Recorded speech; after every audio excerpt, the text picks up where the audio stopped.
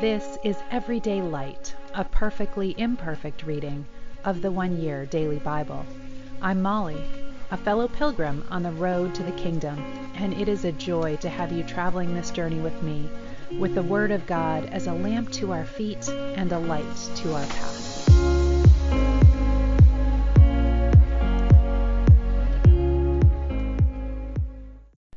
Welcome. This is the One Year Bible reading for April 21st, and we begin today in Joshua chapter 22, verse 21, and we find the nation of Israel almost in civil war over this altar that has been built.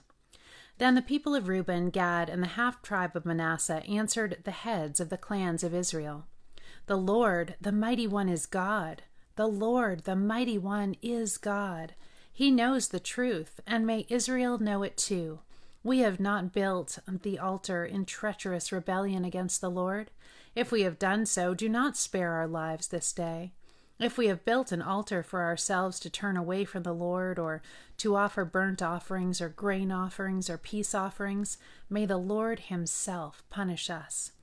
The truth is, we have built this altar because we fear that in the future your descendants will say to ours, 'What right do you have to worship the Lord, the God of Israel?' The Lord has placed the Jordan River as a barrier between our people and you people of Reuben and Gad. You have no claim to the Lord, so your descendants may prevent our descendants from worshiping the Lord." So we decided to build the altar, not for burnt offerings or sacrifices, but as a memorial. It will remind our descendants and your descendants that we too have the right to worship the Lord at his sanctuary with our burnt offerings, sacrifices, and peace offerings. Then your descendants will not be able to say to ours, "You have no claim to the Lord." If they say this, our descendants can reply, "Look at this copy of the Lord's altar that our ancestors made. It is not for burnt offerings or sacrifices. It is a reminder of the relationship both of us have with the Lord. Far be it from us to rebel against the Lord or turn away from him by building our own altar for burnt offerings, grain offerings, or sacrifices. Only the altar of the Lord our God that stands in front of the tabernacle may be used for that purpose." When Phinehas the priest and the leaders of the community, the heads of the clans of Israel, heard this from the tribes of Reuben, Gad, and the half-tribe of Manasseh, they were satisfied. Phinehas, son of Eleazar the priest, replied to them, "Today we know the Lord is among us, because you have not committed this treachery against the Lord as we thought. Instead, you have rescued Israel from being destroyed by the hand of the Lord."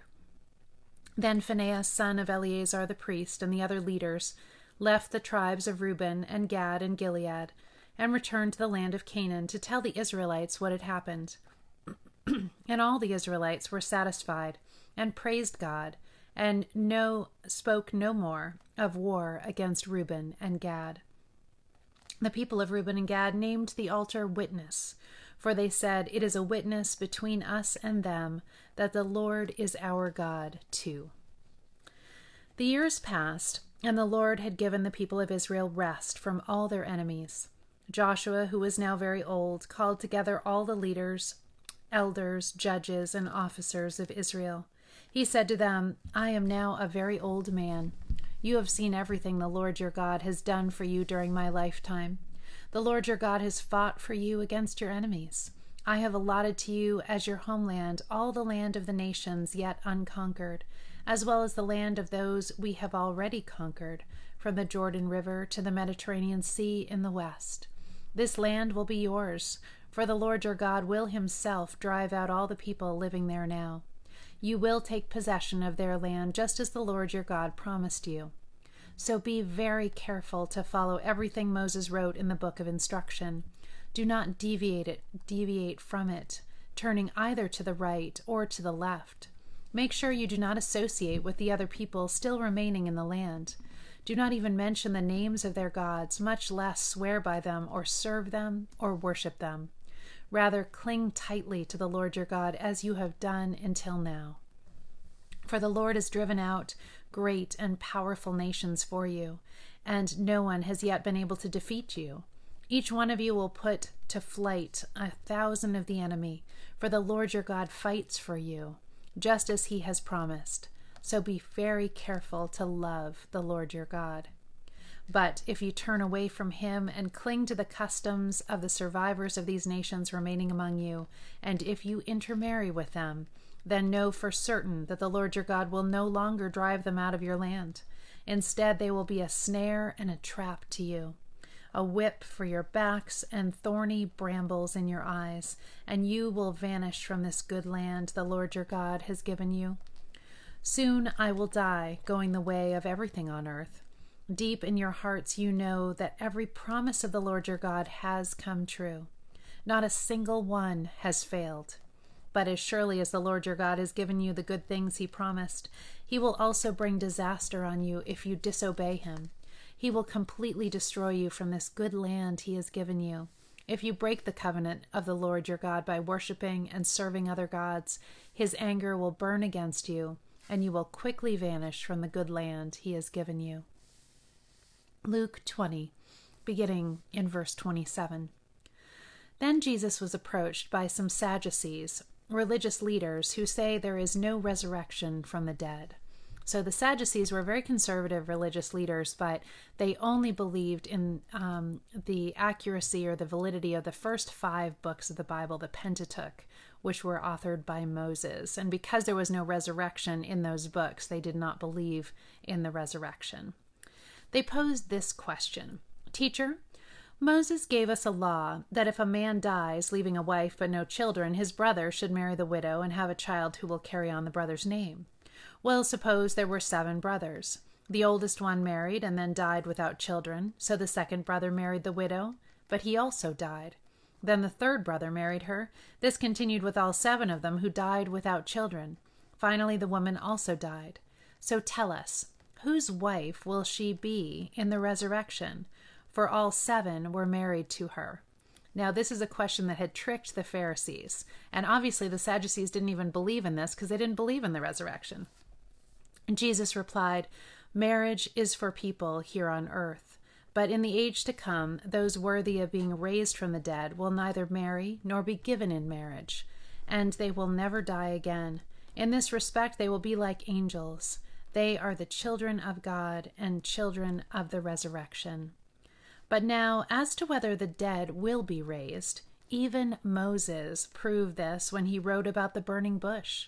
Long after Abraham, Isaac, and Jacob had died, he referred to the Lord as the God of Abraham, the God of Isaac, and the God of Jacob. So he is the God of the living, not the dead, for they are all alive to him. Well said, teacher, remarked some of the teachers of religious law who were standing there. Then no one dared ask him any more questions. Then Jesus presented them with a question. Why is it, he said, that the Messiah is said to be the son of David? For David himself wrote in the book of Psalms, The Lord said to my Lord, Sit in the place of honor at my right hand, until I humble your enemies, making them a footstool under your feet. Since David called the Messiah Lord, how can the Messiah be his son?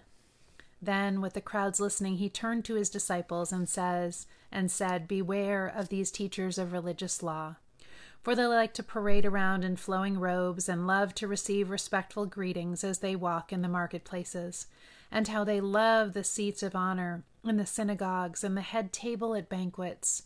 Yet they shamelessly cheat widows out of their property and then pretend to be pious by making long prayers in public. Because of this, they will be severely punished. So they believed that the Messiah to come was only to be a man. They did believe him to be in the line of David, but Jesus used this teaching to show that he was likely to be more than man, and of course was trying to point to himself. Psalm 89, beginning in verse 14. Righteousness and justice are the foundation of your throne. Unfailing love and truth walk before you as attendants. Happy are those who hear the joyful call to worship, for they will walk in the light of your presence, Lord. They rejoice all day long in your wonderful reputation. They exult in your righteousness. You are their glorious strength. It pleases you to make us strong. Yes, our protection comes from the Lord. And he, the Holy One of Israel, has given us our King. Long ago you spoke in a vision to your faithful people. You said, I have raised up a warrior. I have selected him from the common people to be king. I have found my servant David. I have anointed him with my holy oil. I will steady him with my hand. With my powerful arm I will make him strong. His enemies will not defeat him, nor will the wicked overpower him. I will beat down his adversaries before him and destroy those who hate him. My faithfulness and unfailing love will be with him, and by my authority he will grow in power. I will extend his rule over the sea, his dominion over the rivers, and he will call out to me, You are my Father, my God, and the rock of my salvation. I will make him my firstborn son, the mightiest king on earth. I will love him and be kind to him forever. My covenant with him will never end. I will preserve an heir for him. His throne will be as endless as the days of heaven. But if his descendants forsake my instructions and fail to obey my regulations, if they do not obey my decrees and fail to keep my commands, then I will punish their sin with the rod and their disobedience with beating. But I will never stop loving him, nor fail to keep my promise to him. No, I will not break my covenant. I will not take back a single word I said. I have sworn an oath to David, and in my holiness I cannot lie. His dynasty will go on forever. His kingdom will endure as the sun. It will be as eternal as the moon, my faithful witness in the sky. Proverbs 13:17 through 19. An unreliable messenger stumbles into trouble, but a reliable messenger brings healing. If you ignore criticism, you will end up in poverty and disgrace.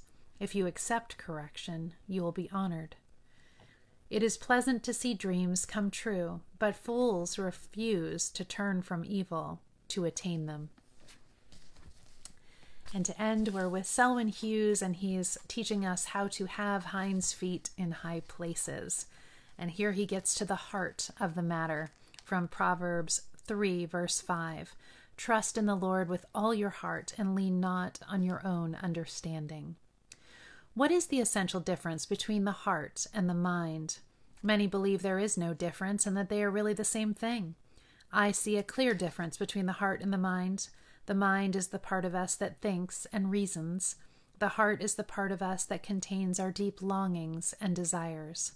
Although the mind is important, the heart is even more important because that is the engine room of our personality, the part from which comes our drive and motivation. That is why our Lord says, out of the overflow of the heart, the mouth speaks. Christ said that the words he spoke were the words given to him by his Father. John 14:24. Does that mean that the Father wrote out the words which he wanted Christ to say and got him to learn them by heart? No, the motivating center of the heart of Jesus Christ was the very heart of God the Father. Consequently, the words Christ spoke were the exact expression of God's thought. In our Lord, the tongue was always in its right place. He spoke not just from his head, but from his heart. His heart and mind were one. Oswald Chambers puts it like this: the heart is the central altar, and the mind the outer court. What we offer on the central altar will show itself in due course through the outer extremities of the personality. In the search for unity of purpose and integration, there is no doubt that the heart of the matter is the matter of the heart. Oh God, help us to be like Jesus and pass on to others not just the things that come into our heads, but the things that flow out of our hearts. Bring our hearts in closer contact with your heart, dear Father. In Jesus' name we pray. Amen. Love you all. Have a beautiful day.